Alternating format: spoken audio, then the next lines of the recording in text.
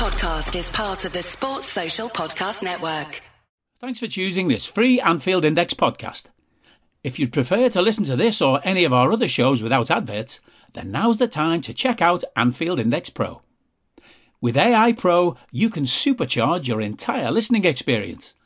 You'll not only get all of our podcasts without the ads, but you'll have them far faster with our Quick Publish feature available exclusively for subscribers.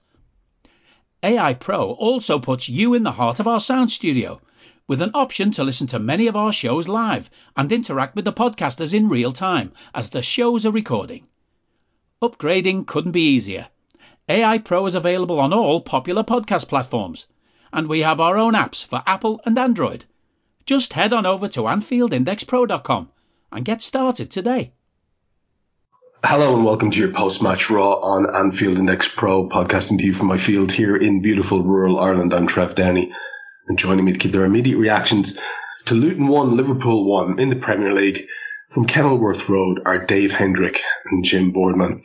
Dave, it's probably bad form to quote yourself, but it sums up what I was going to say to you best, the tweet that I just put out before we started, where I said, well, that's an appalling result to an appalling team supported by an appalling shower of shit in an appalling hole of a ground after an appalling performance. That's how I feel. What about you? Well, I actually have quite a soft spot for Kenilworth Road, but I do agree with everything else involved in that tweet. They are crap, and the football they play is crap. And the only reason that they got anything from the game today was that we somehow managed to play at their level, which was completely unacceptable. I mean, you look at the raw numbers, 74% of the ball, 24 shots to 8, 6 on target to 5. We could claim that we were unlucky with certain moments in the game. Darwin did miss a sitter that I'd say will haunt him for a little while. But in the end, it kind of felt like we were even fortunate just to get out of there with a point. And, you know, I know a lot of people will say, oh, well, it's a one-off and whatever else. But, like, that's not the first time we've played really poorly this season. We were not good on the opening day at all. We were as bad on the opening day as we were today. We weren't great against Bournemouth. We weren't great against Newcastle. We were dreadful the first half against Wolves. But we got through all of those games. You know, we were awful for large spells down at Brighton. We got through that game and got a draw. Today was just, I mean, we talk about, you know, the galaxy-brained idea of Trent inverting into midfield, and it wasn't working at all today. And it was making us really narrow against a team that plays in a way that they defend comfortably if you want to play through the middle of the park, because they're packing things in there. They're basically playing with a very compact back seven and then having two lads that can run fast on the wings and one up front to try and get on the end of things. And we played right into that. And not to criticise him because it's not on him, but Joe Gomez playing on a left wing where you've got Gravenberch who also wants to come in field and doesn't really seem to grasp the concept of holding width. And Diogo Jota, who, you know, is a good player and does a lot of things well, isn't a winger either. Like, he wants to be in central positions. So now we've got nothing moving down the left-hand side. On the right-hand side, you've got Dominic, who again wants to be central, and you've got Mo, who wants to be central. And the player that should be giving us that width is Trent, who we are voluntarily putting in the middle. So that inability to stretch them out across the pitch and create space purely by playing wider is gone. And now everything is right into where they have strength in numbers. No individual quality, but numbers. And if you're 2 against 3, more often than not, the 3 will win out by strength in numbers. And that's where we've let ourselves down today. And even when we made the changes, and I didn't understand the decision to bring off Dominic and leave on Gravenberch. Didn't understand that one at all, personally. Costas comes on at left back for Gomez. So now we have one option of width. and we still keep Trent in the middle. So plan A was this Trent inverted street football, whatever that's meant to be. And plan B was give it out to Costas and spam a bunch of crosses in, which for any semi-well coached team is quite easy to defend against if you've got strength in numbers. Like, I thought we were just really badly set up today. Didn't think the subs were the right ones. The players coming on were the right ones. It was the players going off I had issue with. And like we've allowed them to get a point from us today. And that's a terrible result because the rest of the good teams are going to run up the score against them and win home and away. I mean, Chelsea battered them. Like, Chelsea battered them. Chelsea are garbage. Villa beat them very, very comfortably. Burnley went there and won. Spurs won there with 10 men. Fulham beat them. West Ham went there and won. Wolves got a point against them with 10 men. Brighton wiped the floor with them. Like, they got a point off Wolves when Wolves had 10 men. They got a point off Forest, who should have had them dead and buried. And they beat Everton. They're not the teams we should be getting mentioned with. They're teams right down at the foot of the table. It has this, today's outing alone. And by the way, just for the record, I know you were never high on any concept of league challenge. And I know you're also not one of these fannies who's just going to jack it in, even if you were, on the back of today's comparative uselessness. I still hope and feel that we will just recover and still be in and around it. The table is still not that appalling when you look at, all things considered. But an awful lot of people, the gloom and doom and negativity is knee jerk and understandable. You're allowed to say that's a shit performance without writing the team off entirely. And you're also allowed to say, you had taken a stance that, I don't think we're going to have enough to win the league. And it would be really easy for you now to be crowing about it. Notably, no. A lot of dopes are, though. You'll know. Yeah, of course they are. Of course. Yeah. But that's the general knee jerk bullshit that we see all the time. Look, I don't think we have enough to win the league, because I look at that City team and I just don't see us having the same strength and depth as they do. And they've also got just one or two things that I think we're lacking. They've got a more balance in defence, even though I would take Ibu and Virgil over their centre-backs, and I would take Trent over Kyle Walker. I think Gvardiol and Ake as their left-backs and left-back depth is outstanding, and it gives them a bit of an advantage. But the big thing then is they've got Rodri. Like, they have Rodri who sits in front of that, and we don't have anybody who does that job well. So that's the biggest knock for me. I just don't think you can win this league or the Champions League without a proper high-end holding midfielder. That's always been my stance. It's the biggest reason I was against the Gravenberch signing was very little to do with Gravenberch himself. It was to do with that doesn't fill the need that we have. Yeah, that does not address. It's the same reason I don't want us to buy Andre.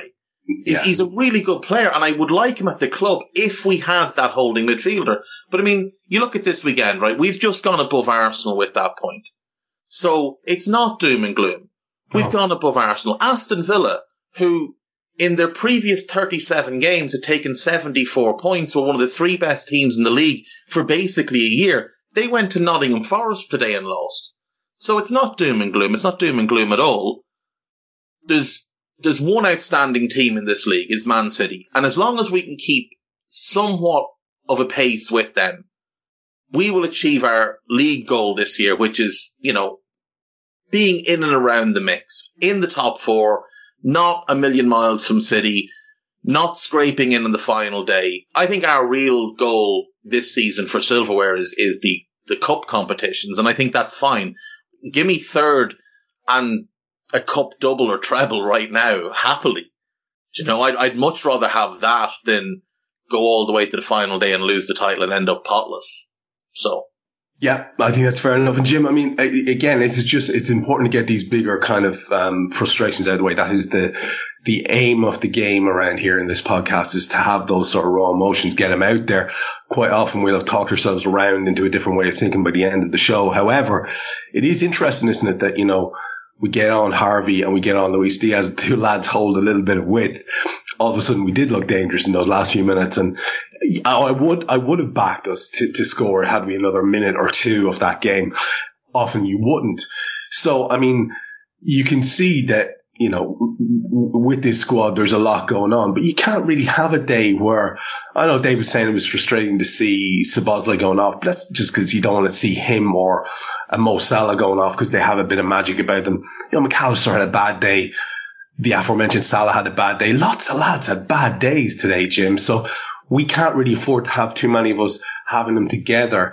It felt as well, and again, you have the misfortune of having to react to one of my ideas because they're rattling around in my brain and I have to get them out here. I felt, especially after the first half, that we needed a lot more urgency in what was clear dominance. There was a sort of that an 80s word, lackadaisical is a bit much, but we just didn't seem to have that little bit of extra thrust or penetration ability. Maybe on a different day, if one of those chances goes in, it starts to be a different game, but it felt a little bit, again, another 80s expression, a bit easy-ozy or something. It was almost too easy for us. And I think this side, maybe even the manager, when you look at the way we're sort of a little bit tactically inept today, perhaps we have a tendency to complacency in certain, because it's too much, isn't it? It's too much of a coincidence that we play badly against these poor teams on such a regular basis. Yeah. I mean, before the game, I'll just get this out of the way as well. I've not got a soft spot for Kenilworth Road, the place that sucked up to Margaret Thatcher in the 80s with its membership scheme and its plastic pitch and, yeah, lots of other things. I'm not a big fan of Kenilworth Road myself. But yeah, before the game, I thought to myself, here we go. This is going to be one of those games where you're in a sort of hostile, little close to the pitch kind of a ground. And we see this happen with Liverpool far too often, that we kind of go to these places almost going half-hearted. It usually happens in the Cup. I've said this so many times. And I sort of felt like this could be the game today where it happens again, where we'll do what we've done a lot. And in other podcasts, I've sort of praised us in a way, saying, well, eventually, by the way, apologies for fireworks. That's not me celebrating anything.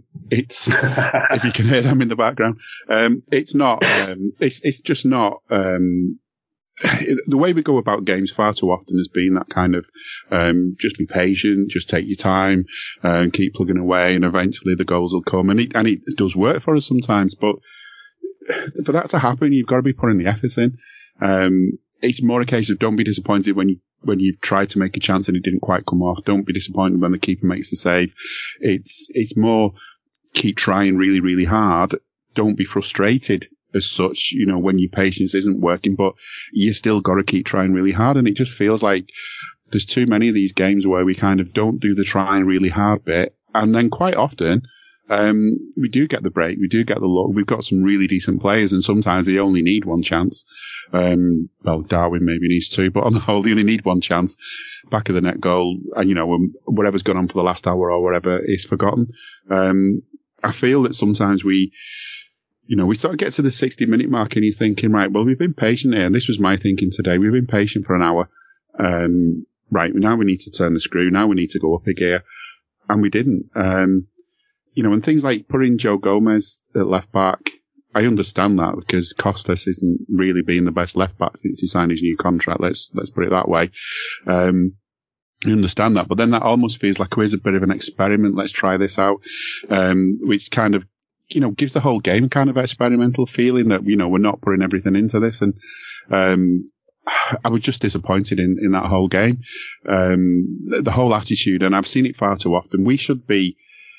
We've talked about games where we've won and we've gone, okay, we were patient, took a while, but eventually we got there and look, we got the 3 points.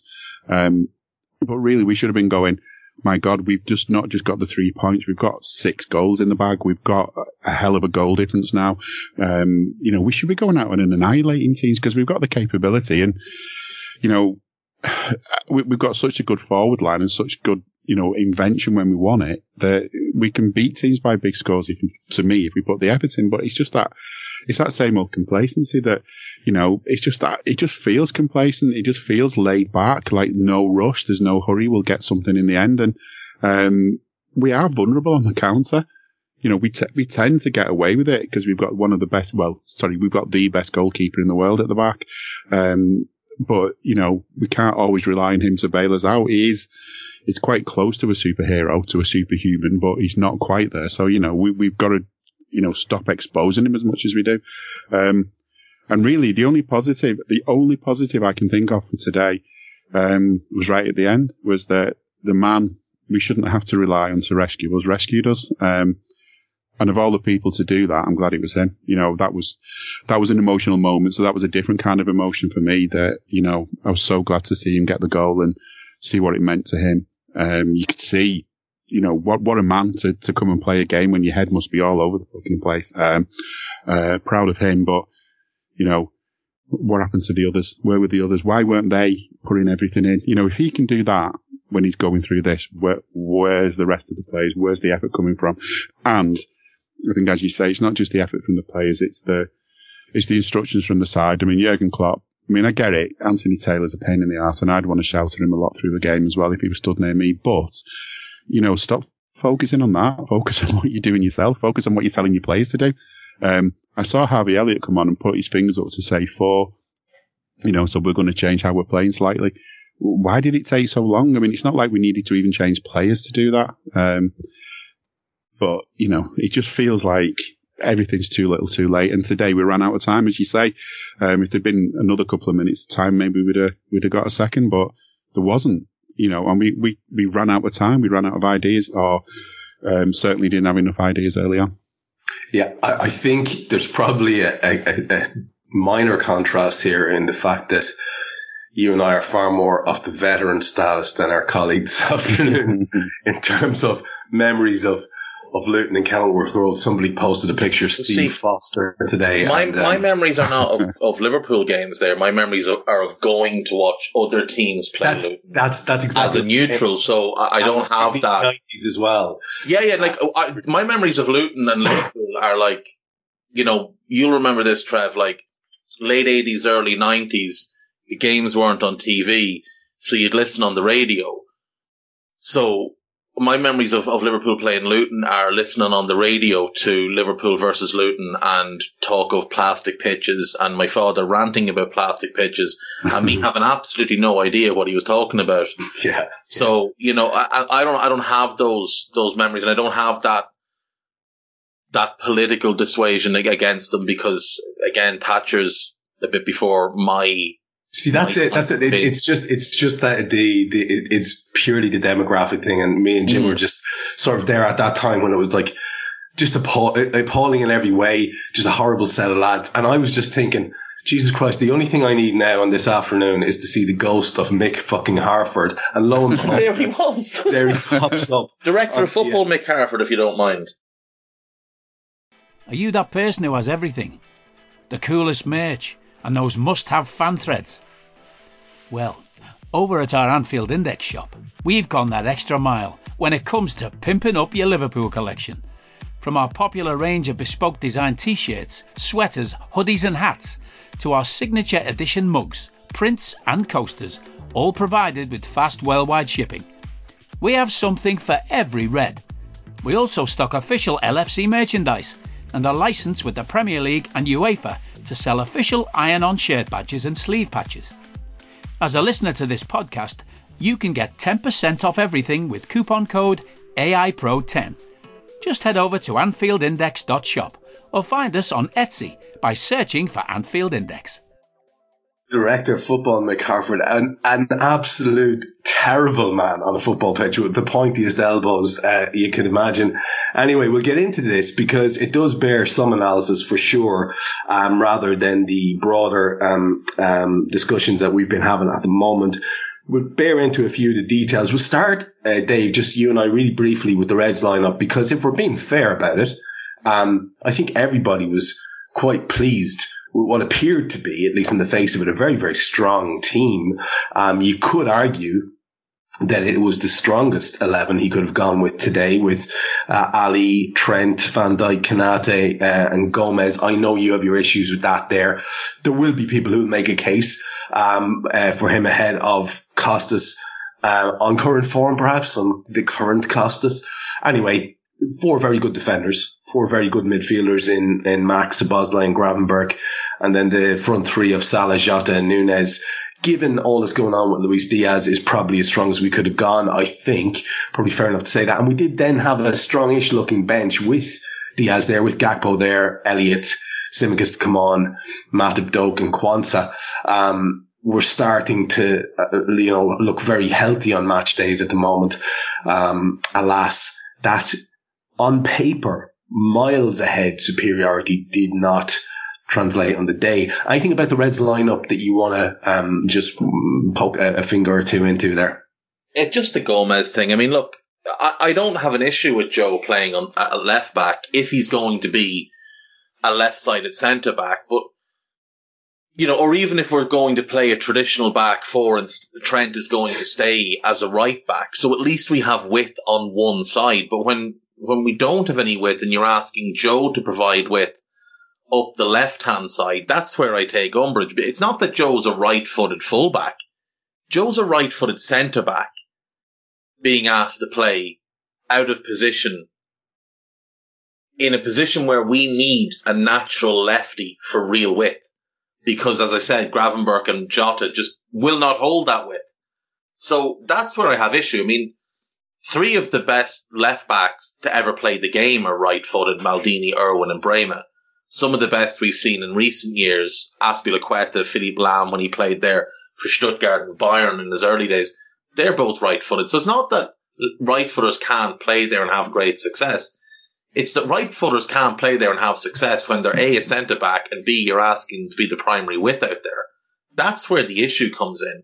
And that's where we missed Costas today.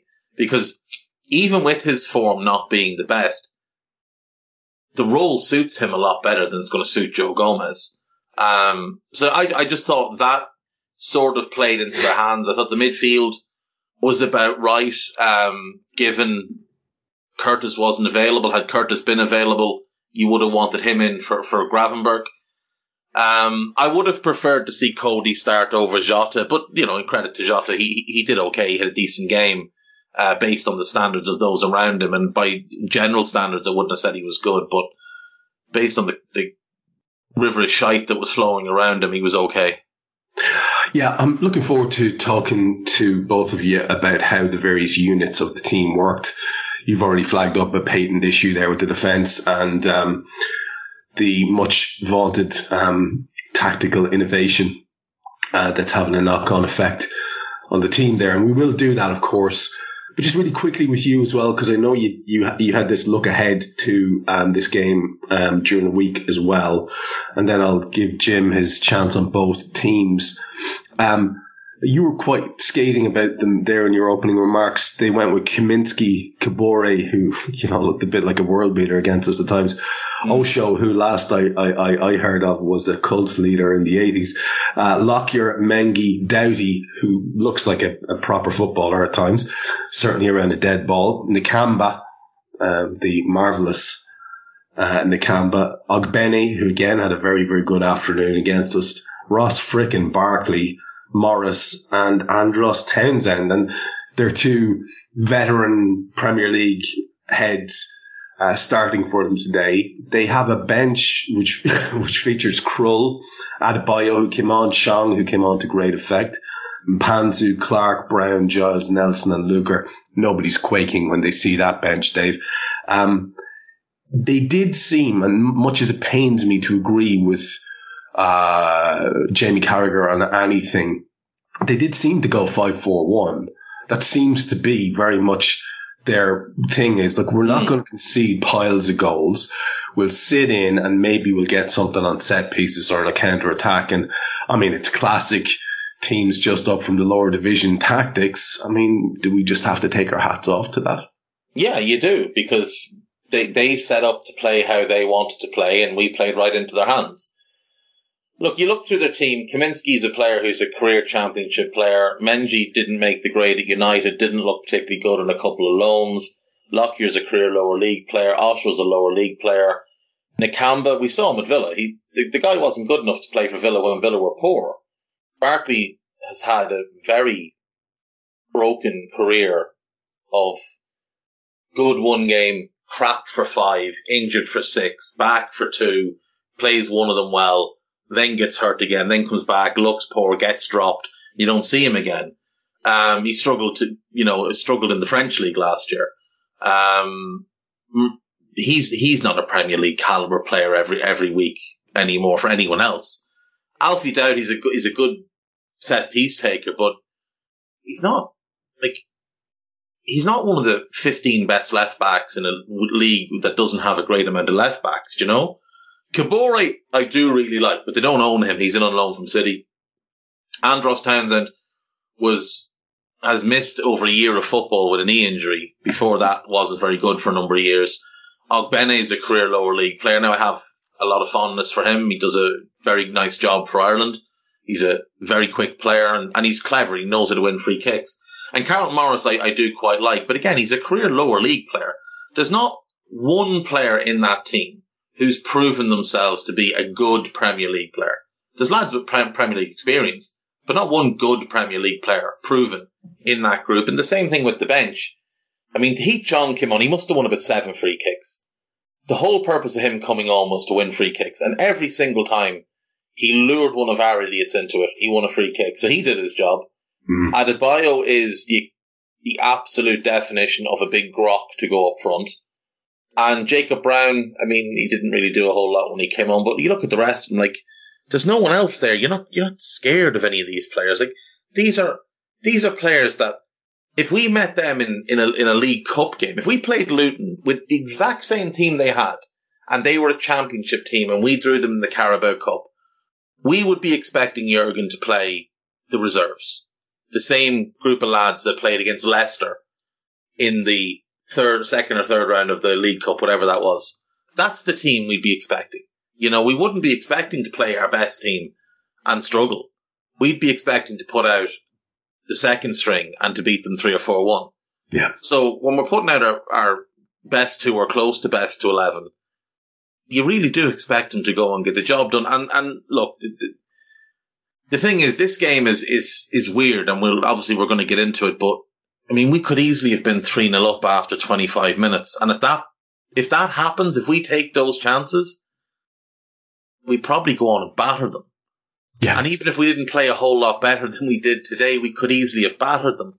So, you know, it's just one of those weird games where nothing really broke right for us, and they got very much the rub of the green when it came to the refereeing decisions as well. Not that the referee's what caused us this game. I don't want to say that. So I did think he had a decent enough game. I thought his VAR let him down on 2 big calls. But, you know, you ride your luck, and they got the luck today, and fair play to them. You know, Jim, a couple of things. At least that point that we got has seen us on goal difference, I believe, ease ahead of the very upset Mikel Arteta, whose angst I think we've all enjoyed immensely over the last 24 hours. If you're not reveling in the hardship of that particular set of lads, I don't know what's wrong with you. You know, there's a famous German word for it. You should try it. I find it great. But I do think Dave hit on something there when he talked about one of our idiots who always gave them what they wanted. It felt a bit brainless from us, not necessarily on a grander scale of tactical ineptitude, although I think you can possibly say that this is one of those games which shows that we're trying to overcomplicate something when we have a bunch of wonderful players that could fit into a far more traditional style and probably be a lot more effective. I will always just put my hands up and say, that's only my opinion. What do I know compared to Jurgen Klopp, etc., etc. There's that. But there was a sort of ineptitude about us, Jim. And it's hard to square that circle. When you look at the 11 that started for us, maybe it is as simple as sometimes you just need 1 or 2 of those to go in, and then you start to take a hold, and the things start to come off or whatever. But you know what I'm saying? That when you look at that 11, we had that patent superiority to them, not just in possession. We just should have been infinitely better than that team, and yet we were often second to things and trailing behind lads. The concession of the goal is a classic example. You see poor Mac there struggling. He's never going to get near that breaking runner. You want to see Ibou Konate kicking Ross Barkley up in the air so that the attack never starts. Things like that. We just seem to just have this, I don't know. Like I say, the best word I can think of, Jim, is ineptitude. And it's really stunning when you look at the wonderful players that we were able to select in that first 11 today. Yeah, I mean, you look at the midfield and we've got 3 players who weren't with us last season that cost us how much? I mean, someone can go and do the maths. I don't want to do, but it adds up to quite a lot of money. And, you know, we didn't look like we were getting our money's worth out with them, but to pick on them almost feels wrong. I mean, in a way, the way I said about Costas playing, you know, the way Costas has been since he signed his new deal. One of my biggest frustrations with him is the amount of times he gives away stupid free kicks. You know, we always seem to have a player in our ranks who does that on a regular basis and, you know, can sort of ruin the chance to sort of, you know, really put pressure on the opposition. The amount of times you see him giving a free kick away that just basically like gives them the chance to sort of just slow everything down, waste time. And for all the sort of hype at the start of the season about added time for wasting time, that's not happened really, has it? That's kind of gone out the window. I mean, I know we got an 8-minute, a load of stoppage time at the end of the game, but I'm not sure that was down to the sort of stuff we were seeing early on in the season. This is the kind of frustration, but if we're all doing that, why can't, this should be sort of, you know, it's sort of rule one of playing a team that's kind of down towards the bottom, that's, you know, maybe punching above the weight in that division with all due respect, is one of the things they're going to do is try and win set pieces.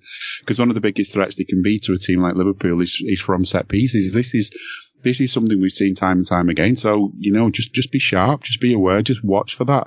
You know, and even if you have to say to the players, look, we know the referees that we get are always shit against us. You know, just don't play into the hands of them. This should be sort of basic sort of instructions that go out before a game. And I don't know, it just feels frustrating. You know, like you just mentioned, Jurgen Klopp, he's a genius. He is a football genius. We'll never know a fraction of the stuff he knows about football, I'm sure of that. Yet, you know, why does it seem to be that we sort of keep repeating the same things about the stuff that's missing? And it's the frustration, is that how many times have we been on Raw after a game where we've not got all 3 points, or maybe even when we scraped all 3 points? Because let's face it, there's been plenty of times when we've had all 3 points and we've not come on here full of happiness because we thought, fucking hell, we got away with that. Why are we saying the same things all of the time? Are we missing something? That's the question I often ask myself. Are we missing something? Are we stating the obvious? But if we actually got to sit and talk to Klopp and ask him this, would he say, what are you on about? Did you not know about X, Y, Z? I don't think we are. You know, we'll find out one day. I mean, you're talking about the league table as well, and I think this is one of the other frustrations of today. And this is what the sort of, you know, FSG, we've finished, we've screwed it all up. I can't believe this club. All the sort of people throwing the toys out the pram will do is they'll look at this this season. I mean, for recent seasons when we've really pushed for the league and when we won the league, it's been Man City's been our biggest sort of obstacle. They've hardly lost. The amount of points you've had to get and still only finish second has been amazing some of the past few seasons. So you look at a season like this and you can see that teams are giving up points. Teams are dropping points.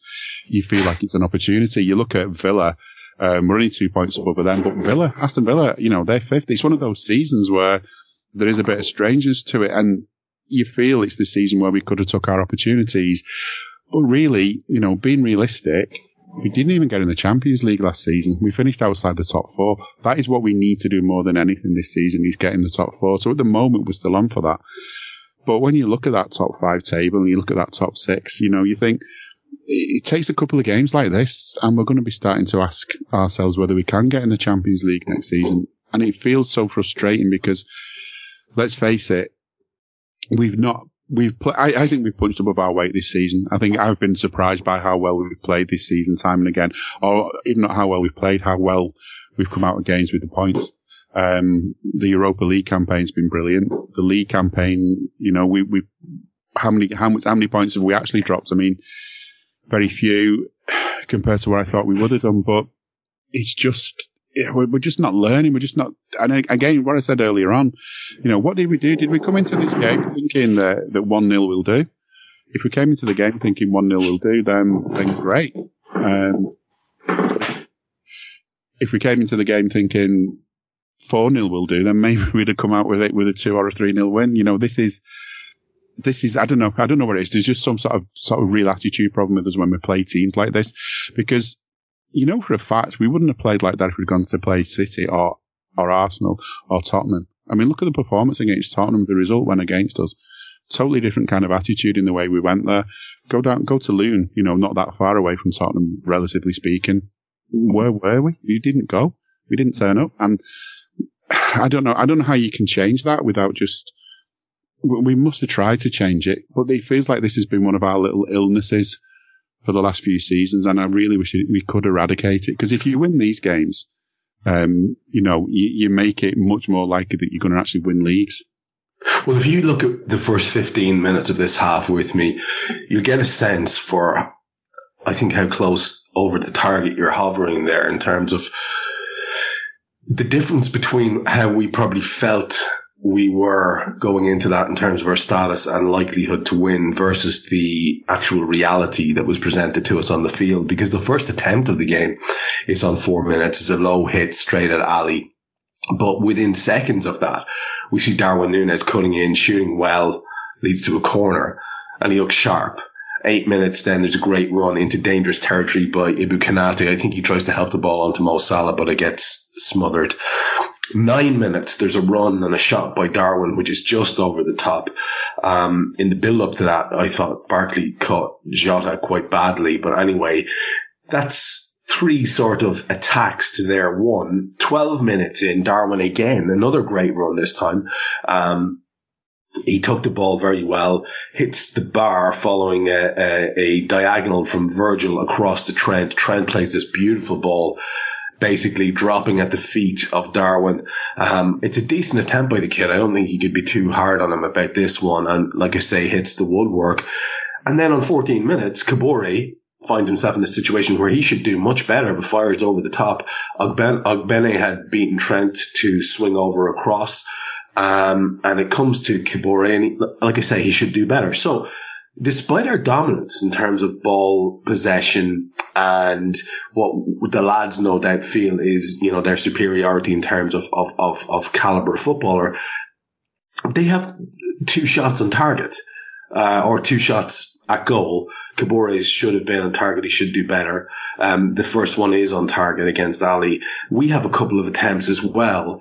And I don't think, Jim, many of us would have said, oh, that's going to be the pattern of the game. Most of us, even at this point, 15 minutes in, we're thinking, all right, they seem to be good on the break, but we're going to have more than enough here. And in these opening goings, I still was quite optimistic, even though I felt we were a little bit, like I said early on, a little bit kind of swaggery without the necessary kind of oomph that you need to back that up. Yeah, I mean, that's my issue with them, that you could see, I mean, the efforts Darwin had, I think, you know, fair enough, try to do what you did the other night when you have one of those amazing shots that wasn't held by the wind, despite what the commentator said the other night. You know, do it, have a go. But when it's not working, it's not working, is it? So maybe forget that for this week. Hit the post, sorry, another great shot from him. But like you say, we're letting them into it, and we're not sort of, I don't know, we're not sort of reacting to that. And as you say, after sort of 15 minutes, you should be thinking, well, hang on a minute, we've had a couple of scares here. And I'll be honest, I think if we had conceded one of those chances they had, if one of those had gone in, I think we maybe would have seen a different Liverpool, because Liverpool are, generally speaking, good at reacting to situations. This is again another frustration that we have to have something happen before we suddenly, you know, shift up a gear. It's this, you know, we sort of need to be hit in the face before we react. You know, I wish we could just do it without needing to be hit in the face first. But you're right, we were, you know, we had possession, we had control of most of the time. It's that sort of typical thing where you've got a team like this that can hit you on the counter, and if everything works well, they're going to score. I think one of the things you have in your mind is you think, well, this team, you know, if this was someone else higher up the league, we'd definitely be behind now. And you think, you know, you're playing against lesser quality, with all due respect. I mean, Barkley, Everton reject, thought he could make his name at Chelsea. Where did he end up? I'm not sure this is where he thought he'd be when he left Everton a few years ago.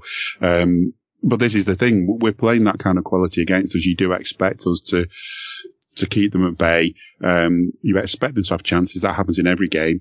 But you sort of think, well, you know, they're going to be crap chances. They're not going to get them. And so, but yeah, 15 minutes in, I mean, with all due respect to Darwin, I saw a stat or a sort of comment made after the game that he had 9 shots in this game. The joint highest total for a player in the Premier League this season, 9 shots, and he didn't score. You know, I still sort of think, well, look, he's having the shots, he's having the attempts, he's having the go at getting the goal. The sitter that no doubt we'll come to later, it feels like he's going to have one of those for every so many goals he scores. The fact is he's making the effort, and yeah, I think again he's one of the players when he does have a chance saved or misses or whatever, he does sort of smile, laughs it off, and gets on and has another go. I can't fault him for his effort, but it felt like he was maybe the only one really having the efforts. I think, did Joe Gomez have a shot at some point? You know, again, a little bit of pressure from us, but nothing serious.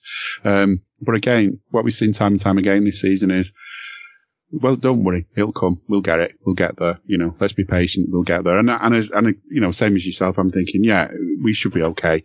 We're doing that patient thing again. But as I said before, you know, eventually we've got to get rid of that patience game and start actually going for it. A lot of people were leaning into that, Jim, in terms of, oh yeah, we're a great second half team. And to be honest, Dave, if we look at the rest of this half, the Kabore shot did seem to spark something in terms of, I don't think they have anything except one effort from Mr. Barkley. On 21 minutes, there's a ball in from Dominic, which broke to Mo Salah. His shot was incredibly wild. Miles off target. 23 minutes, Darwin headed over. A nice improvised right-footed cross by Mo. Darwin's header's over the top. 32 minutes, Jota had a first-time shot. Saved well, to be fair, after a great carry and give by Gravenberch. Then we have the comical sight of Kabore doing his Stevie Wonder impression. He's lolling around there, his head, he's feeling his way, closing his eyes. I have no idea what happened to him, but he was fine afterwards. Trent volley blocked off from a corner, direct volley from a corner. There was I thought, handball incident on 39 minutes, nothing given. And then we had Barkley shot from outside the box after they'd built another kind of move down our right flank. That was their happy zone in the first half. Nakamba picks up a yellow for a wild challenge on McAllister in 43 minutes. And then Jota ends the half with a header over the top on 44 minutes off a big bomb ball into the box by Trent. No finesse about that one. Clearly, on the basis of what I've just said, we had multiple attempts. We had dominance in inverted commas. We still coughed up another chance to them in the shape of the Barkley effort, if you want to say that. And it just felt almost as if we were waiting for the magic to happen at halftime, where Jurgen would say something inspirational and these boys would click, because he does leave it a long old time in the second half before he changes things up, Dave. He does. He left it too late with the subs. I mean, you've gone through, you know, with Jim and then for myself, like a whole bunch of really good Liverpool chances. So like, it's quite the effort. We created 6 big chances today and managed to waste all of them. That takes quite a lot of doing. And, you know, there was some of them were just really good. Now, you're right. Kaminski made an excellent save from Jota. That was brilliant by Gravenberch. The little jink inside, beats the man, uses his frame to shield the ball, slides the ball perfectly. Jota does everything right. The Mo chance it's staggeringly bad what a poor finish that is. Like, it is absolutely shocking from a player of his caliber. He doesn't need to snatch at it either, which is what makes it worse. He could have taken a touch, and he didn't. But it kind of, it's one of those games where we had a lot of them last season, where it just, you get through the first 10 to 15, we have a couple of big chances, and you think, okay, we're going to score here. And then you get to 25, 30, and we've had another raft of good chances, and you start to think, oh no, we're not actually going to score here. This is going to be one of those games where we just don't get anything go our way. So it was really, for the first half was just really, really frustrating, because we should have gone in a couple of goals up. They had half chances. We had great chances and just blew them. Hello, I'm here to annoy you. I'm here to annoy you into listening to more of me and more of others on EPL Index. We don't just have the Anfield Index stuff. We've got EPL Index as well, which covers the entirety of the Premier League.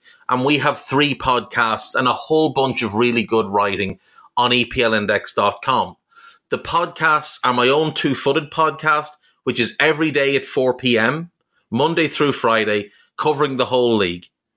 We have A Tad Predictable, hosted by Tadiwa. You know Tadiwa, he does Anfield Index. He presents A Tad Predictable before every Premier League match week. And then Kevin DeVries and his crew on the EPL Roundtable, they're every week after the Premier League match week. So make sure you listen to everything we're doing on EPL Index and follow us there on Twitter at EPL Index. Thank you. Bye-bye. Yeah, there's a profligacy about us. I'm glad you said that about the Salah one, because I found myself, sometimes I'm wondering if I'm being extra harsh on Mo because he's so good, but I thought he was appalling today. I thought he just, as they'd say around here, he was just fucking wagging. He couldn't do anything. Anything he did was half-arsed. The only thing he was doing halfway right was the occasional ball slid down the side for a runner on his flank.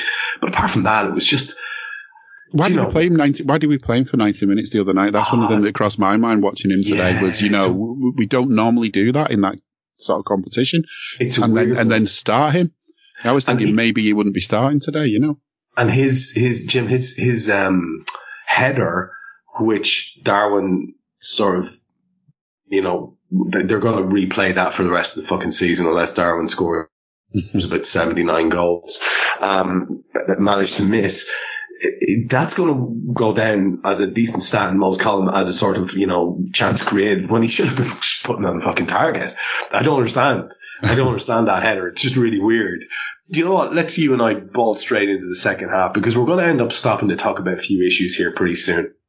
And why not one of them be the end of our little chat here? So we'll take it up as far as about 60 minutes. And there's nothing happening worth a damn, Jim. As Dave said earlier on, you'd like to see them changing. You'd like to have seen some changes made on the back of the first half, sort of profligacy or lack of... Could you just fuck off? How would that be? Jesus Christ. Did you hear my computer asking me if I needed help there? No. Yeah, my Alexa does that all the time as well, so it has to be unplugged during all podcasts. Well, this is built into my computer in Siri. If anyone knows how I can disable this robot knobhead, please let me know. Anyway, as I was saying, you would like to have seen a lot more urgency about this dominant sort of display, and you would like to have seen Jurgen change it up a bit, perhaps, because we had missed opportunities. We were a little bit lackadaisical. I'd like to have seen some of these guys who are hungry to come on at halftime. Maybe make a statement. That's not good enough, lads. We don't do that. And the first effort of the second half comes in 52 minutes. It's a Bene. It's a dreadful effort, but it's the first effort of the second half. There's a corner down on 51. It's such a bad corner by us, that McAllister gets a yellow card because the short corner goes so appallingly wrong. He is forced to hack at a player so they don't get a break. And that means now he's suspended for Brentford. So less than auspicious start to the second half. 55 minutes. There were 2 dangerous Kabore crosses, one after the other. The first one is sort of ferried back into play again, and the second one is claimed by Ali. The first one, I think, was against a strolling McAllister. That kid was just out of sorts today, and it was obvious to me that he should be one of the substitutes, or one of the lads played in. But we are so fucking screwed for anyone that Jurgen believes can play that position. Apparently, it's bollocks, but it's apparently the case that he must stay on, even when he's having a wretched afternoon, which he was today. The only one worse than Mo Salah, in my opinion, in terms of like level compared to performance. And this is where I'm going to pause it with you. Bear in mind, that's a good old chunk. That's, the opening 15 minutes of this second half. And there's a lot to talk about. And the reason I'm pausing it there with you is because, again, we have this older fella memory of Luton being an unpleasant place for several different reasons. I'll be honest with you, the main one was the fuckers could beat us. It was terrible that they could beat us.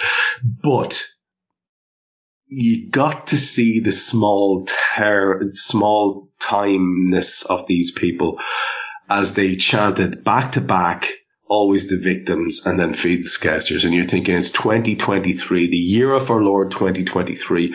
What sort of apes are you? Can you not just in some way evolve? What is wrong with these people?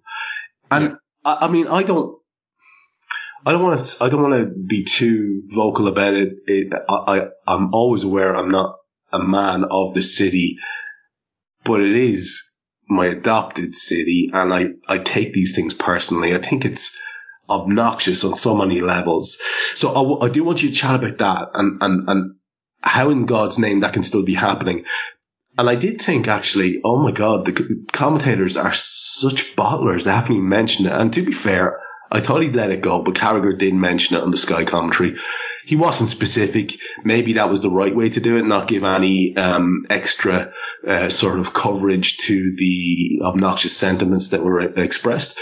So he did actually mention it. So I credit the words due. It's a stain on the game, Jim, for sure. It's a kind of thing that you'd like to see clubs punished for sure. And so I'd like you to start there, and then anything else you've got to say on that opening to the second half. I think really it's the chance that stood out in that opening to the second half. There wasn't much going on from us. I mean, McAllister's yellow card feels like it's I've said this previously, we're diluting the talent of that player, keep playing him in that position. We'll have a good go, but it's not his position. And, whether he is the best we've got at it is I don't think he's actually necessarily that easy to kind of say he is. I would rather give Endo a chance. We paid for him, we bought him. Why don't we have a go with him? If we didn't want him, why pay for him? I think he's certainly the most suited player, maybe more natural, I would say, maybe to play there out of the ones we brought in this summer. But anyway, and I think up to that sort of 60-point mark, they made a change, we hadn't. And I don't think it was a surprise we didn't make a change at half time, because I still think it goes along that line of, just be patient, it'll come, keep plugging away, it'll come, but forgetting to do the actually really, really keep plugging away bit. But the chanting, there's been a lot of good stuff said about Luton. They've had a lot of praise. They've had this sort of, risen from the phoenix rising from the ashes, all that kind of stuff. It was such a big jump for them to get to the Premier League that they didn't even have the ground ready. Not that we can talk, but the ground wasn't ready for the start of the new season because it wasn't up to standards, and there was a bit of a delay getting them to play at their own ground. There's all this goodwill about them, and and I think it was said that this is was it the manager saying it's the first time they've played a really sort of, the Premier League's a big league, but this is the first big team we've played. I'm sure Everton will be pleased to hear that. Made out all of this that they've had this rise, they've come into this league, and yet they can be still so small time. I'm glad there's usually some action being taken about this kind of chanting. There better had be this time, certainly for the victim stuff. It's just they've been out in the wilderness, I suppose, from the top flight since what happened at Hillsborough. Maybe when they were in the top flight that, or in and around it, they remember it still being what the Sun said. Are they so stupid that they still believe that? Probably. Are they so stupid that they think it's okay to use it as a bit of sort of goad in the opposition? At that point, any sort of little tiny bit of goodwill I had to them, me trying to say, to myself, forget what went on in the 80s, forget about the mystery not being able to get on a plane and all these other excuses they had to in the FA Cup games and all sorts of other stuff, and Steve Foster's headband, all of that, put all that to one side. It went out the window because of that chance. There's just no need for it. And the Feed the Scouser stuff, it's like, I mean, I don't know a lot about Luton, but it doesn't strike me as a sort of hotbed of mansions and so on. It doesn't strike me as, people in Luton are all sort of people who are well-to-do and doing well for themselves, but that doesn't matter. And I think you're saying that about not being from the city. You don't need to be from the city to kind of realise that certainly the poverty mocking stuff is just low life. It's just the actions of scum. And, you don't deserve to be at a football ground.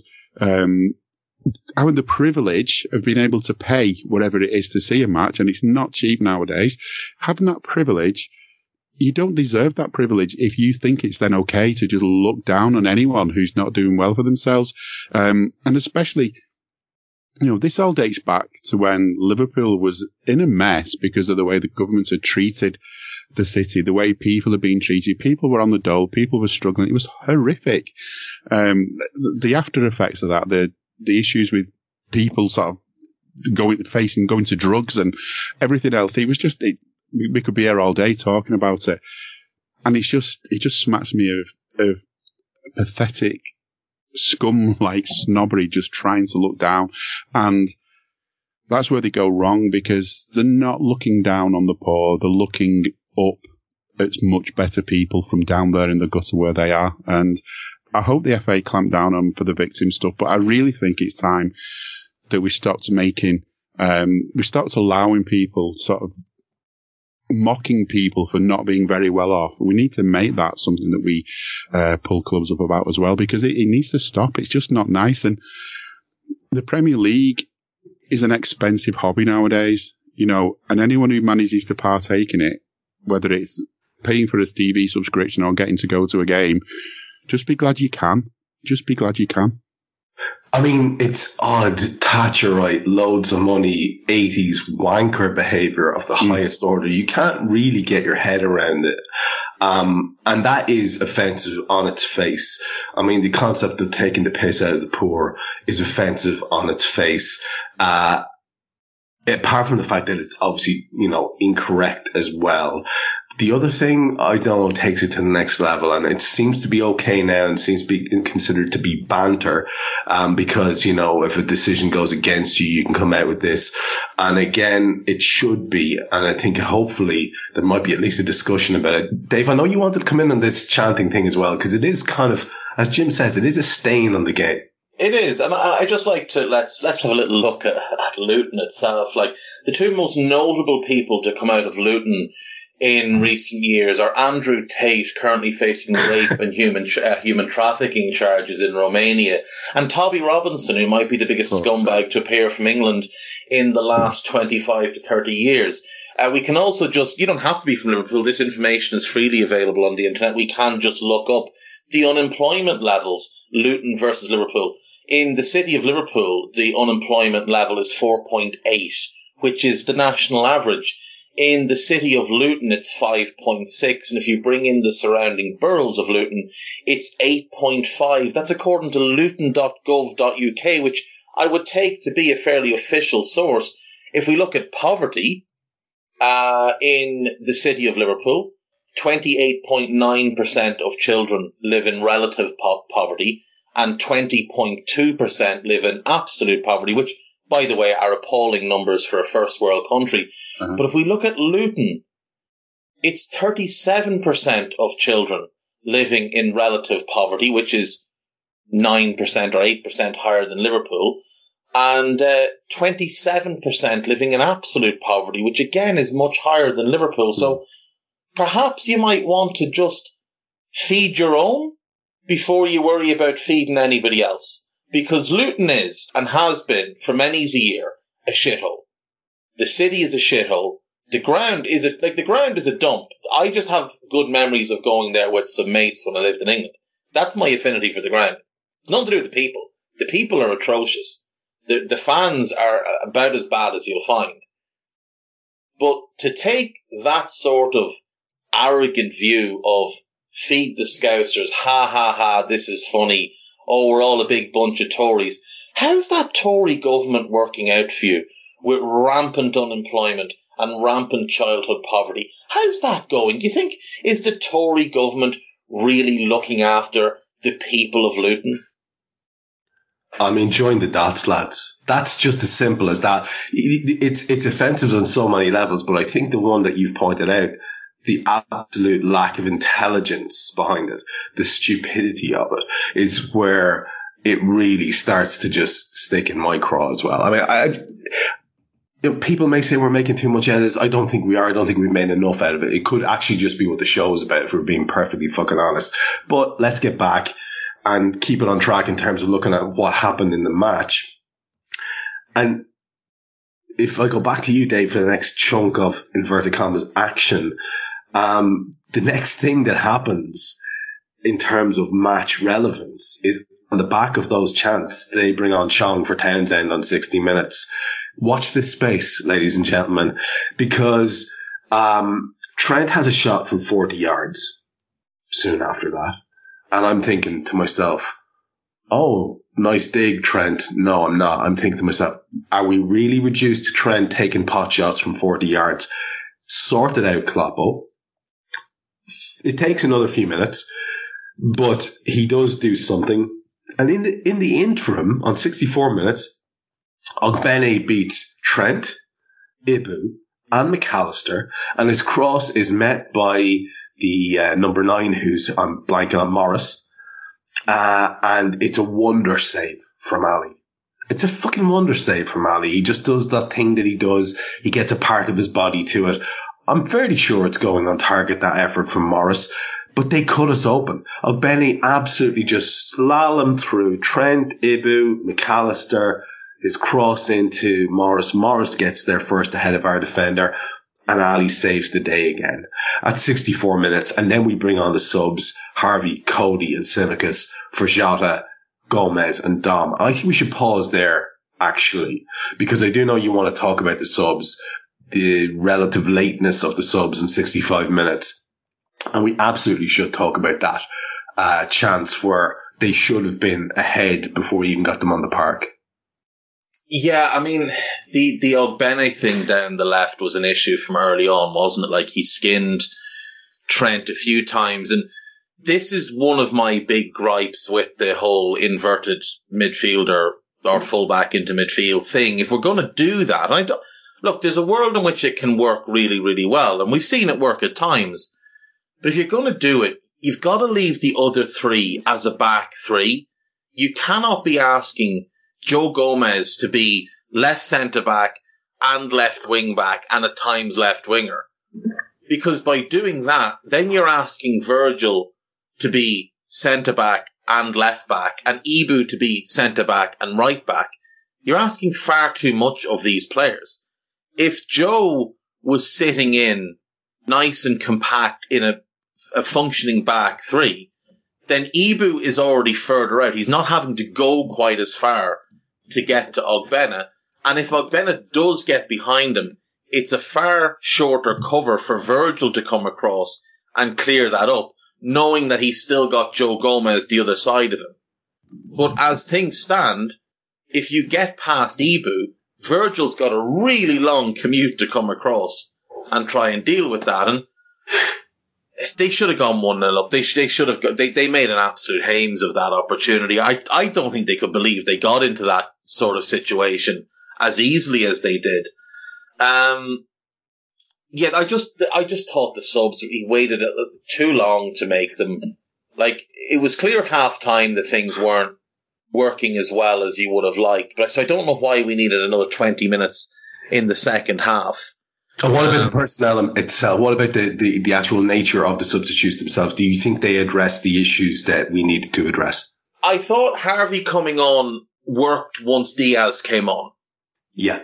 Harvey's been really good in a sub role this season. Hasn't been great when starting, but really good off the bench. And I thought when Harvey and Diaz were both on, we had actual width. Harvey held wide one side, Diaz held wide the other side, and things started to make a bit more sense for us.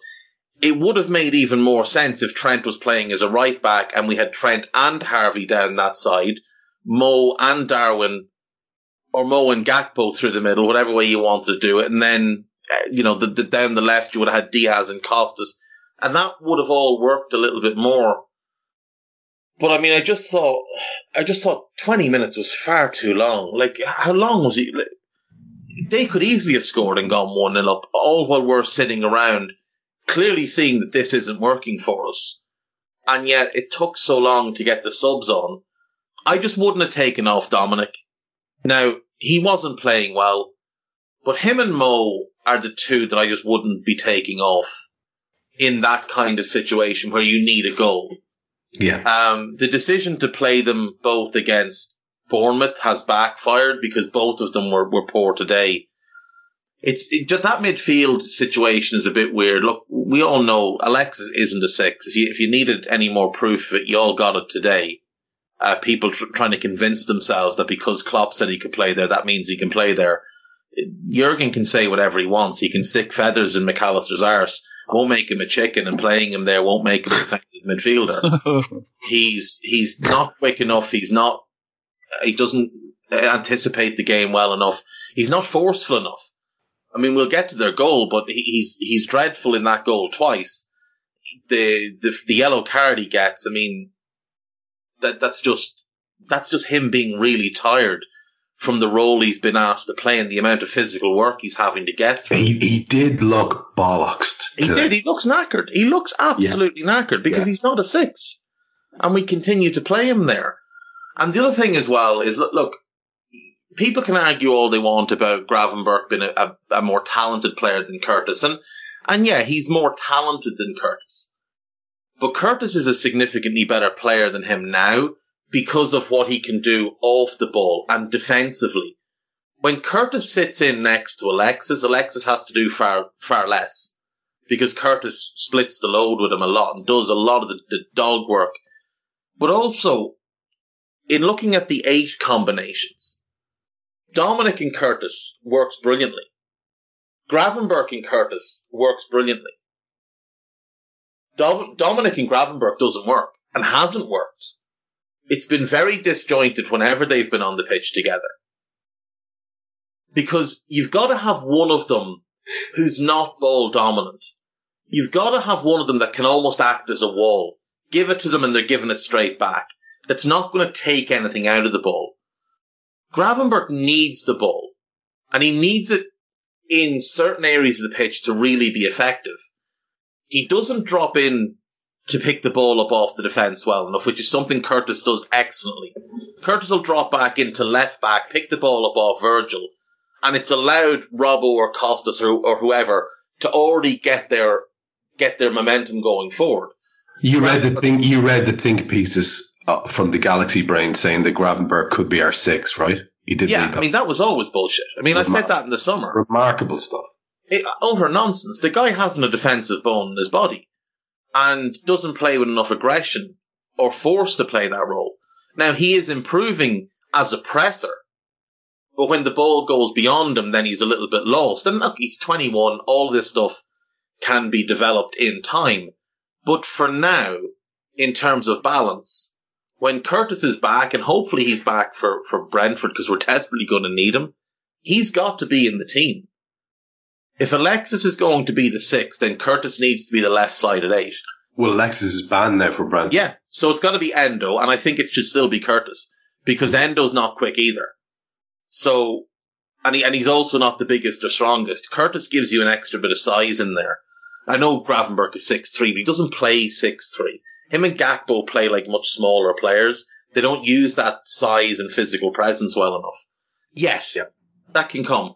So, like, this is not to criticise Gravenberch, because of the starting midfield 3, he probably was the best of the 3 today. Yeah, he was. But it's a very low bar. He might have been 5 out of 10, and the other 2 were 4 out of 10. Yeah, stunningly low performances in terms. And the problem is, he picks up really good positions, finds pockets of space, and then we ignore him and the ball goes the other way, because Dominic is ball dominant. And the team have built into a rhythm of giving the ball to Dominic. The thing with Curtis is happy for that, because then Curtis will make that third man blindside run into the box.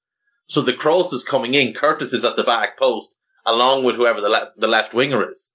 So he's getting himself into the box, whereas at the moment Gravenberch isn't doing that.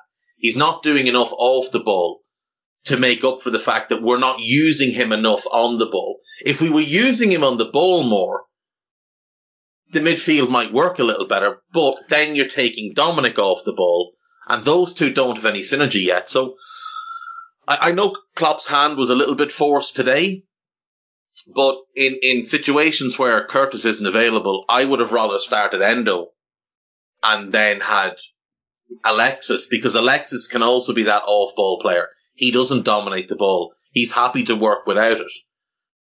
I just think we've got to get that balance right. Yeah, it's so weird. To function. I don't need a VPN. I've got nothing to hide. This is what I used to tell myself before I hooked up with LibertyShield.com. Not only is my home internet now fully encrypted, but I can now access all the websites I want, whenever I want, and do so from absolutely anywhere. As a Liverpool fan, I love to know I can now watch every match, regardless of whether it's on UK TV or not. My Liberty Shield VPN makes sure nothing is blocked and guarantees me super fast streaming speed throughout that match. You can get connected right now with their software package, which includes a 48-hour no-obligation free trial and instant access to their apps for Apple, Android, Fire TV, PC, Mac and Android TV. Or go a step further like I have and get one of their pre-configured VPN routers. These small but powerful devices allow you to easily connect every device in your home to VPN, making it the perfect solution for smart TVs, Mac boxes and games consoles. Visit LibertyShield.com today and use coupon code AIVPN25 to get 25% off at checkout.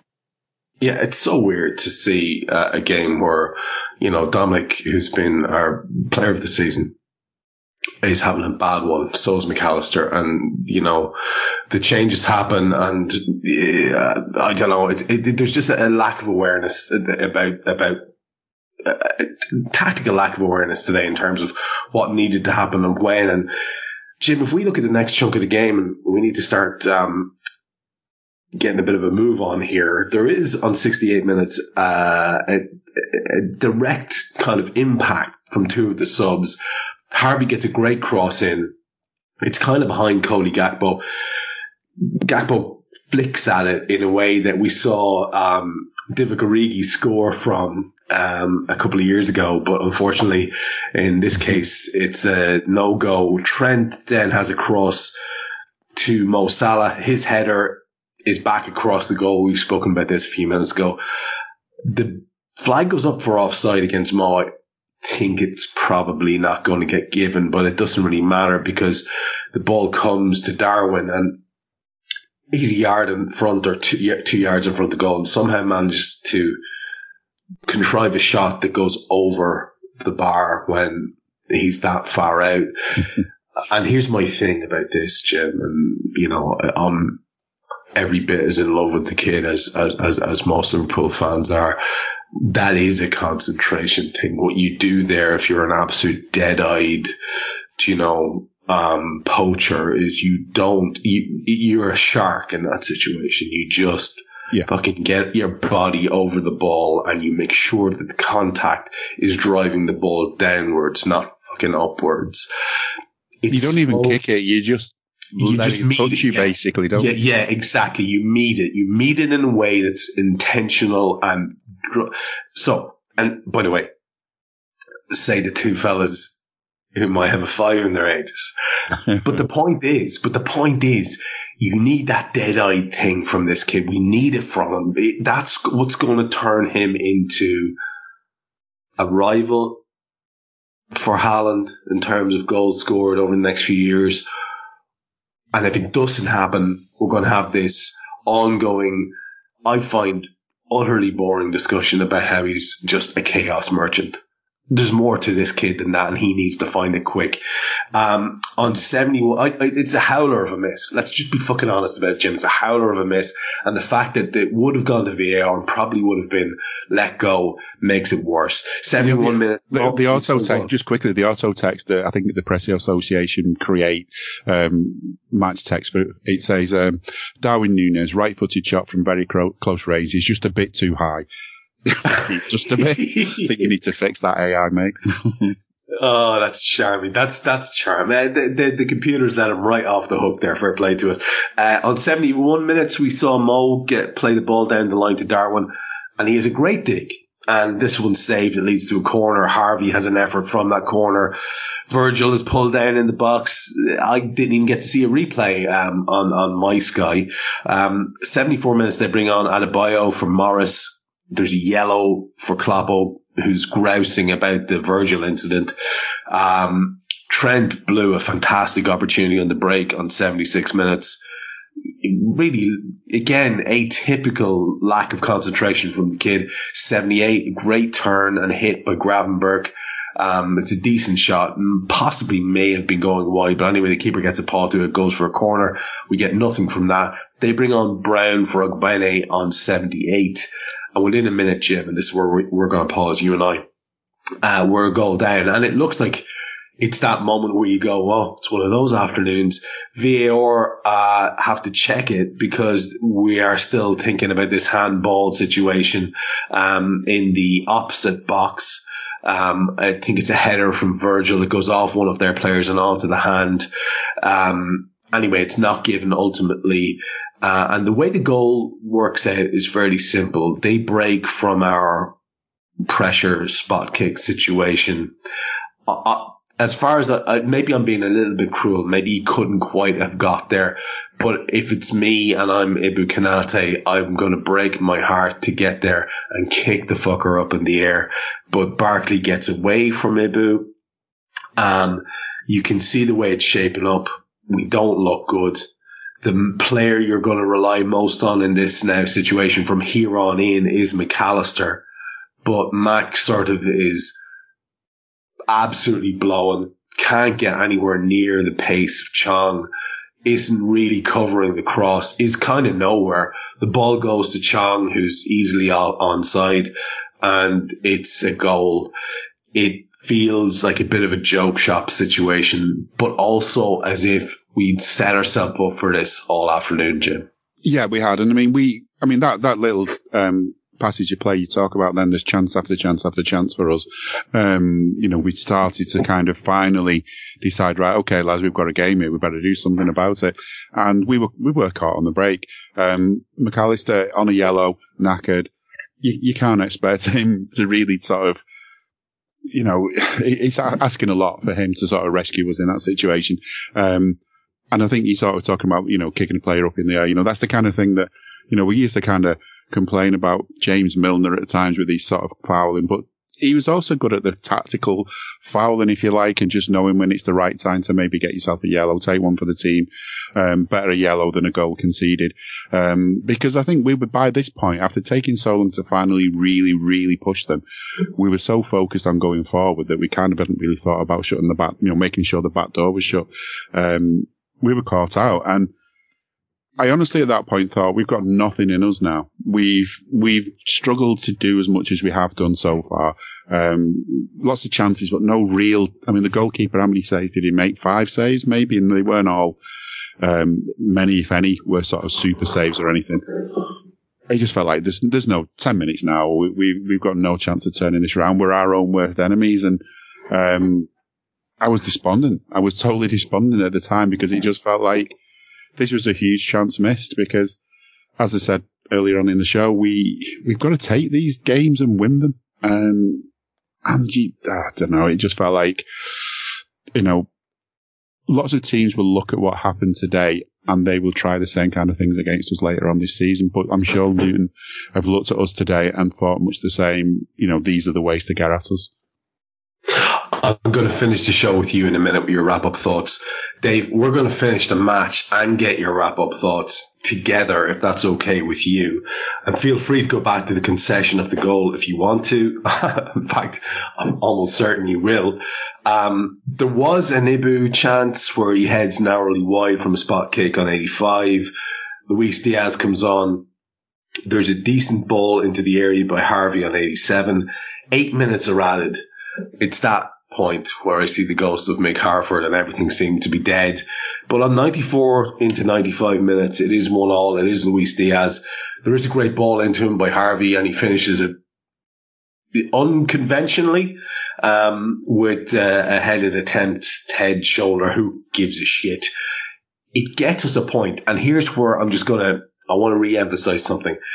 It's a point which means that this weekend, after Lego Heads having his cry, we still go ahead of them. Now, maybe I'm grasping at straws here, Dave, but I think that's a psychological win, and I'll take it. In the greater context of a shit afternoon, I'll take it. And so we're left with a chunk of time. And I do feel the need to talk about this, because on 97 minutes, we have an opportunity to launch an attack. It's a big bomb ball out of defence. Mo Salah's got the best touch in the league. He fucks it on 97 minutes. It's not like him. Okay, I'm thinking chance lost. There's a big ball in by Ibu on 99 minutes. Oh, okay, that's it now, because it doesn't go anywhere. Nope. Kabore managed to get a shot on target. And then we take, and I remember saying this to you on previous Raws, fucking 87 hours to get the ball forward, pricking around tippy-tappy to lads over on the left wing. Drive it into the box. Why is every red not driving into the box, waiting for a bomb into the... Like, I'm sorry, but that, when I see stuff like that, it brings me back to my days playing Meath and District League and thinking, it's not really a difficult game, lads. You have literally seconds left. Get it into the mixer. And why are we not doing that? That kind of thing makes, a comparatively... I'm maybe not the most profoundly deep thinker in the game, but for the love of Christ, that's obvious. Just do that. We didn't do it. Anyway, we fucked an opportunity, I think, there at the death to win it in a dramatic way. And that sticks in my craw. Anyway, lots on the table there for you. And I also need you, if you don't mind, to finish with your final thoughts and plugs too. Yeah, I think we were really wasteful in those last few minutes, because the one time, like the goal we get, Ibu does brilliantly to win the ball back so high up and then immediately give it to someone who can play. And Harvey digs out a beautiful cross. Diaz attacks it brilliantly, kind of heads it onto his shoulder and loops, and it goes in. And it's a fantastic moment for him. It's a huge relief for us. We get the point. But like for him, Jim mentioned earlier, that's just a human moment, because that guy has been through absolute torture for the last 10 days or so. And hopefully we get the positive resolution soon. But, yeah, I didn't understand what we were pricking about. Like, we were knocking the ball side to side and out to you, and you give it back to me, and now I'll give it to him, and he'll go over there, and then it'll come back. Like, what the fuck is that? They're not only are they not very good, they're also, like, their centre-backs were not huge. Tom Lockyer can't be much bigger than 5'10", 5'11". Why didn't we put Cody bang in the middle of the box, or get Virgil bang into the middle of the box and just pump balls into the central areas, where you'll then have Diaz, Elliott, Salah, whoever else, buzzing around him onto anything that knocks loose on the floor. The ball from Trent to Mo, I don't think any player in the world kills that ball dead on that first touch. I thought we saw a really immature performance from our vice captain today. You mentioned that shot from 40 yards or however far out it was earlier on. Like, he had so many better options there. He also seemed to sulk a few times. Yeah, he was really poor. Yeah, he was awful. Dominic took control of a few set pieces. And rather than, like, get yourself into a position where Dominic can maybe knock it wide to you or maybe roll it short to you, Trent just went and kind of stood in dead areas where he wasn't going to get the ball and wasn't going to be able to affect the game. Also, Dave, can I cut across here? Can we also point out at one point, there was a free kick on the left, our left, where Dom was lining up to take it and Trent ran over it. But Trent is running over it with his left foot. And who the fuck thinks Trent is going to strike the ball with his left foot? That's a waste. Get in the fucking box or stand off. That's a useless thing. Every fucker knows there's no way Trent's hitting this with his left foot. What are you doing? It's almost like it's ingrained in them that they have to do these things on set pieces. Fucks. Because oftentimes we'll have that situation where it's Trent and Robbo. And Robbo will run over it left-footed. And maybe but Robbo might have struck it. But Robbo might have struck it, or he then creates the option of the ball down the line for the left-footed cross on the run. So one of the wall has to go with him. But no one's budging for Trent because they know it's not been played on to him on his left foot. It's just utterly pointless. And, you know, like you said, go and stand in a central area. So maybe Dominic can just roll it 10 yards sideways to you and you can stride onto it and hit it. Or go and stand on the other side of the box so that if the ball gets cleared off the back post, you're over into that corner to get it coming back. Like, I just thought his performance today was everything that's been wrong with him. From getting rinsed 1v1 to not being in the correct position, relying too much on Ibu to bail him out of things. And then on the ball, like, there was moments in that game where, like, there was a lot of moments in that game where our double pivot was Alexis and Trent, which is obviously by design. But it was Trent on the left side, which means he's coming all the way from right back to the left side of the central midfield pairing, which means that to get back into position, he's now got to go all that way back, or someone else has to cover for him. So he's been completely absolved. Either he's absolving himself of that defensive responsibility, or he's being absolved of by the coaching team. Either is not good. I thought he was really poor today. I thought, look, you can go through pretty much the whole team. I think barring the two centre backs and the goalkeeper, I thought everybody was poor today. Like, Jota was the best of the forward players. It was a really low bar. Gravenberch was the best of the midfield players. It was a really low bar. Harvey did well when he came on. Diaz did well when he came on. Costas did not do well when he came on. Gakpo didn't really do anything when he came on. I thought the two centre-backs and the keeper were about the only ones. And this goes into that frustration you had with those last kind of 5 to 6 minutes. Why on earth were we defending the halfway line? Why aren't we defending 10 yards outside their box? Who do they have that's going to beat Virgil or Ibu in a sprint with Ogbene gone off the pitch? And even with him, Virgil easily matched him stride for stride. Yeah. Easily. When he was flying. So, I didn't understand why we weren't really forcing the issue and casting that net around their box and forcing them to just have to pump it clear. At which point Ali can pick it up and pump it back in. And now we've got our two big centre-backs up, as well as the two big 6-foot-plus forward players in Darwin and Cody.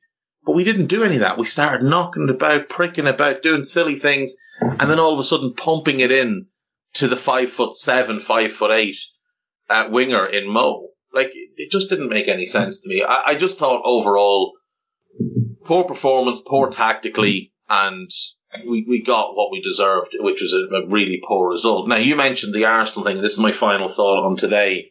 We have gone above them. And yes, they'll say, oh, but you drew with Luton, whereas we lost to Newcastle. Okay. So this season they've played Forest home, Palace away, Fulham home, United home, Everton away, Tottenham home, Bournemouth away, City home, Chelsea away, Sheffield United home, Newcastle away. We have played Chelsea away, Bournemouth home, Newcastle away, Villa home, Wolves away, West Ham home, Spurs away, Brighton away, Everton home, Forest home, and now Luton away. I would argue we've played a harder run of games. I know they played City, but we got Spurs away, we got Villa, and we got Brighton away. And I would say overall we've had a slightly harder run of games than they have. Now, bearing in mind, of course, they finished second last season in the table. And if you listen to their fans, they were robbed by all manner of different things. Then they went and they spent 260 million or whatever it was on a bunch of new players. Whereas we finished fifth and spent less money than them on our new players. And yet we're stride for stride with them right now, having played, I believe, a harder run of games. 11 games, 7 wins, 3 draws, 1 defeat. Same for both teams, plus 14 goal difference. Same for both teams. We've scored 24, they've scored 23. We've conceded 10, they've conceded 9. And we got robbed at Spurs. So, overall, 11 games in, which is just under a third of the season, I do think we can be really happy with how things are going. We're 3 points behind City. They've had an easier run than us as well. Now, we might well go 5 points behind Spurs should they beat Chelsea on Monday night, but nobody thinks Spurs are going to hold up at this pace the rest of the season. Yeah, it's Spurs, and just doing a brilliant job, and they're playing really well, but 5 points to them is not 5 points to City. And like I said earlier, I don't think we're going to win the league anyway. As long as we can keep pace with those teams, with Spurs and with Arsenal, I think we're in a really good position to finish second. Now, not a second where you challenge for the title into the last couple of games, but a second is still a second and it's still respectable. Jose Mourinho said a second place to Man City, 18 points behind them, was the best outcome of his career. And when you look at what's happened since, he might not have been wrong. But, today's bad. The hyperbole of it's one of the worst results in club history. You people didn't live through the 90s is all I can say on that one. Yeah. It's just a bad day at the office. We'll overcome it. We'll get back to doing what we do. We've got a couple of players to come back from injury. Brentford home next.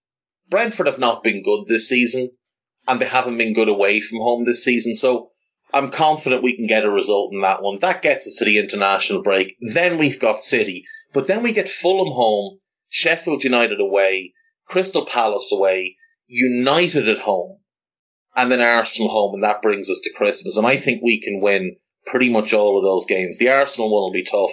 Palace away will be tough enough.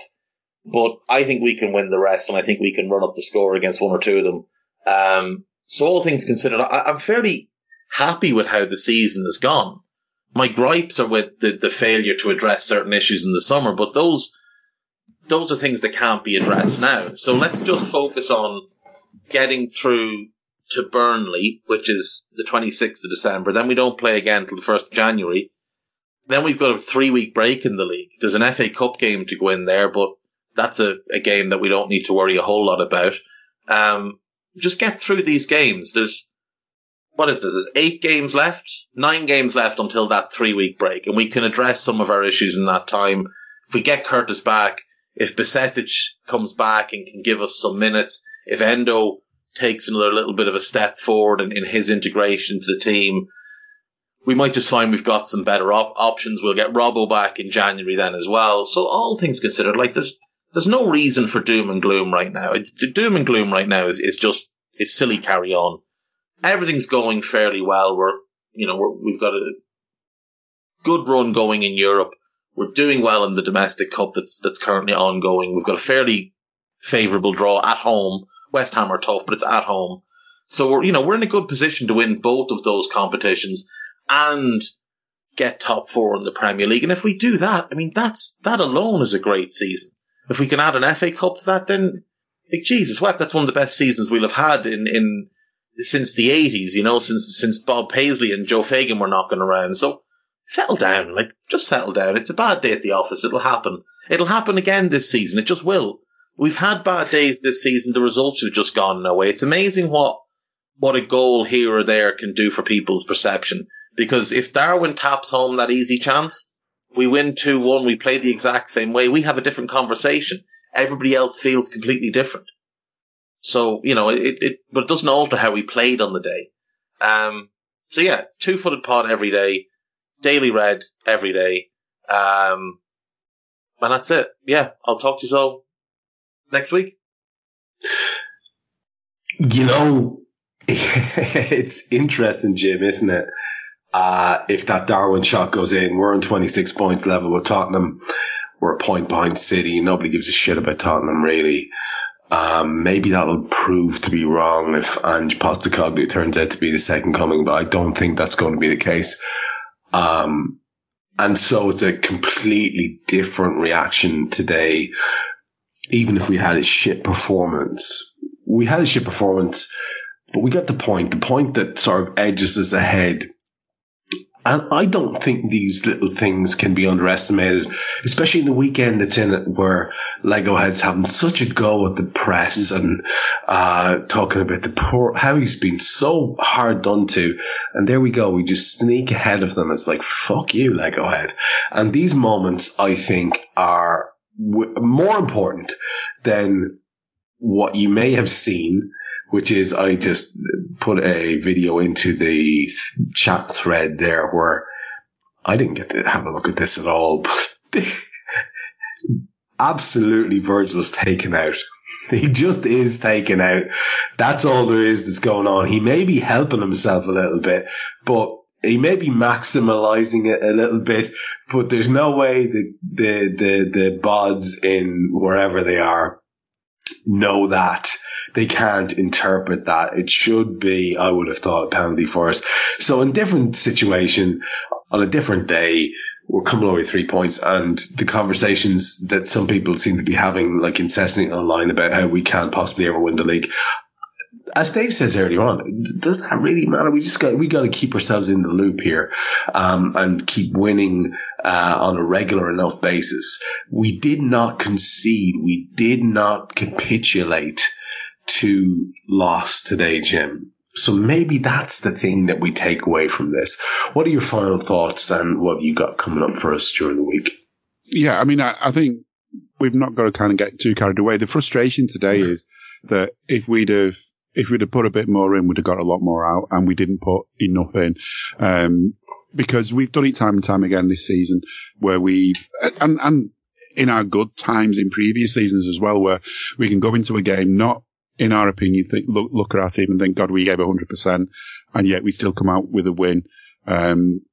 Today we didn't come out with a win, we came out with a draw, but it's still a draw. As you say, we move above Arsenal and the hard-done-to team in the league table. We're not that far away from City. Asking for us to win the league this season after what kind of season we had last time out, it's a big ask. And you know, maybe, you know, back in your mind, you can dream about these things, but you shouldn't be kind of demanding these things. You know, we can dream about it.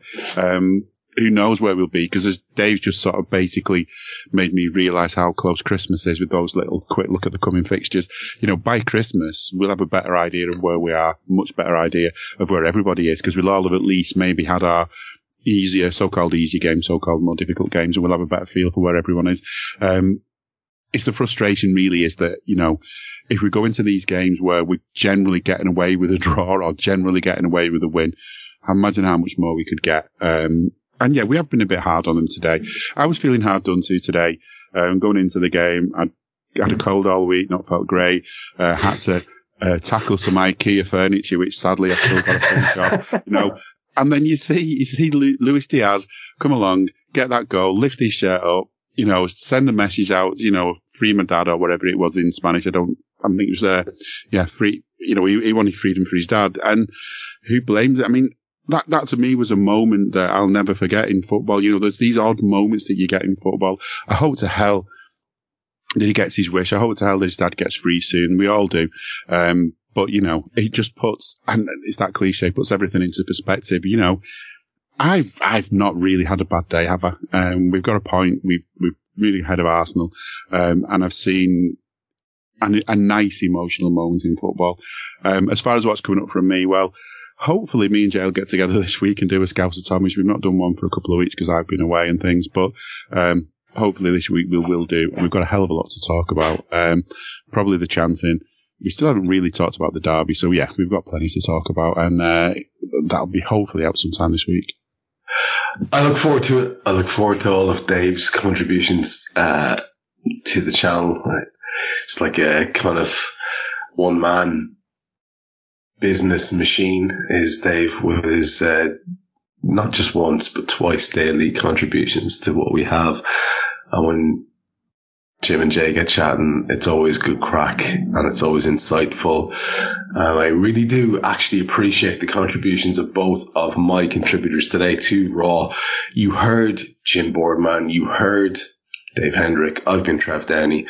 It's been a weird day, but you know, they're a weird lot. And at the end of the day, after all the drama, we're still ahead of Lego Head and his title favourites. So, you know what? Join us next time for Raw. You know what? It's coming. It's coming up very soon. It's going to be a European game. And if we win it, we're going to be in a great position. So we'll be there. Look forward to it. Can't wait to talk to you. See you then. We hope you enjoyed listening to this Anfield Index show. Please be sure to subscribe to our channel so future podcasts find their way to your device automatically. There's nothing quite like fan engagement, and we'd love to know what you think of anything discussed on this show. The best way to get in touch is over on our free Discord community, where both podcasters and listeners debate the hottest LFC topics 24/7. Sign up free now at AnfieldIndex.com/Discord. You won't regret it. You can also follow us on Twitter at Anfield Index and find us on Facebook by searching for Anfield Index. Oh, and before you go, we'd love it if you could leave us a 5-star review on your favourite podcast app. It only takes a couple of seconds, and it means the world to the people who create these free shows. Sports Social Podcast Network.